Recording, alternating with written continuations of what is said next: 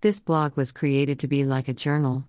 Why I go through spells of not writing is somewhat of a mystery to me, and ironically something I need to write about.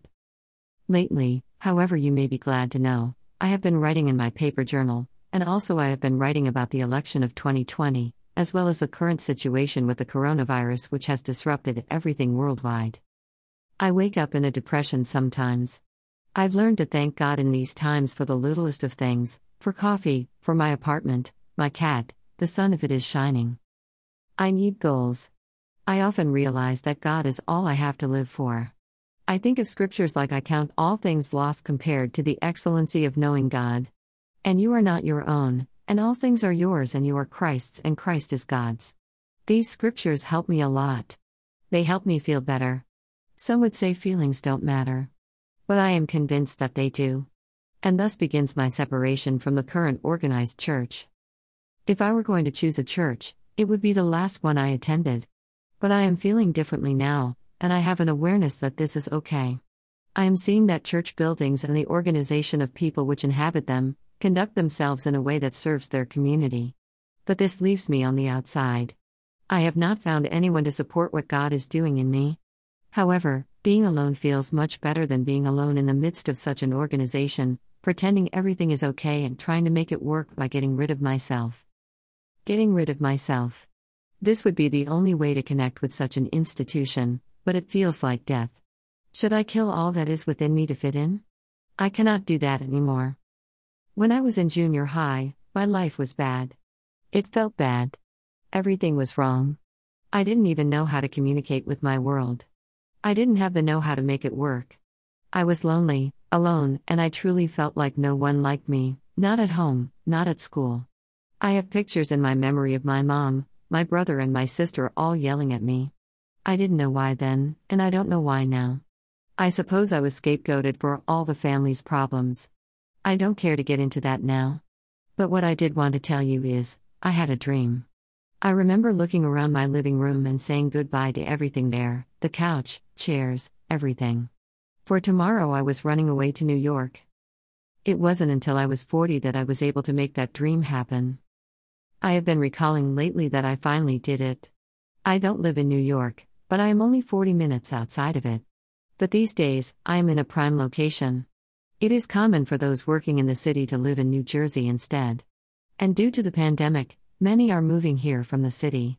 Today, in fact, I will run away to NYC and do a taping for my YouTube channel. It is different now. We are in the middle of the great pandemic of 2020, and everything has changed. When I sought to run away during junior high, I had $50 in the bank, and I didn't even know which direction to run to. I also didn't have a car. I did not have the means to run away as I do today. Recalling these things, I feel free. As a shared driver, I drive when, if I want to and need to. I am also trying to set up a new life for myself. I want to move away from this New Jersey life I have become stuck in. Surely my fate is to be more of a New Yorker, though the world is changing so much, it's hard to know where even the greatest city in the world is going to end up. I also have plans to become more involved at Princeton. I don't necessarily see myself in some grandiose role there. But rather as John Nash, I perceive of myself as deficient in some capacity, but holding a gifting which is currently rather ill-defined. Perhaps in connection with NYC and with Princeton, I may find it. Otherwise, I sense this great gifting within me, and it is painful. I feel around me a world that expects me to be nothing but what they define me as, or to disappear altogether. To keep from this fate, I must let myself become what God Himself has put in me. I may be called selfish or a misfit. As I see what is going on with Trump, our current president, and have shared what many others seem to know also, I have made enemies on Facebook. Someone even told me that they and others talked about me at a party and concluded that I had lost my mind. I have somewhat resigned myself to being someone they may talk about at parties. After all, the best people in the world, such as Joel Osteen, have enemies they don't deserve. At any rate, I am attaining to a new level now which they are not. And so, where I used to care so much what people think, I don't now. I've been informed from different sources that they also persecuted the prophets, in like manner, Mount 5:12.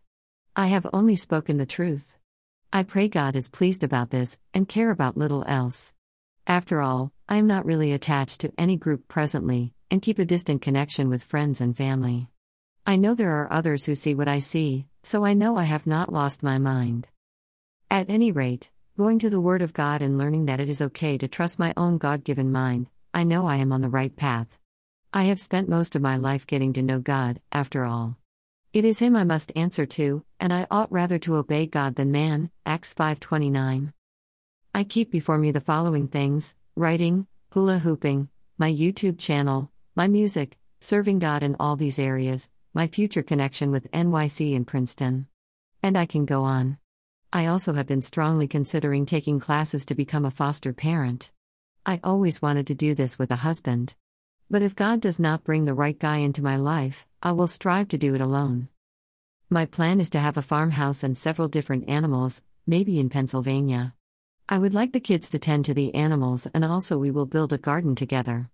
Not least, I will teach them about Jesus. When I think of my own childhood, I think I have quite an affinity with such kids in foster care. Perhaps like them, I felt lost and alone. I was sure no one cared. I called on God because He was all I had. I want them to know they can call on Him too. I have figured out a lot in life.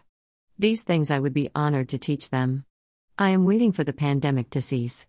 Perhaps rather than falling apart, the world will be renewed in a new and spectacular way. Today I have hope, if only a little.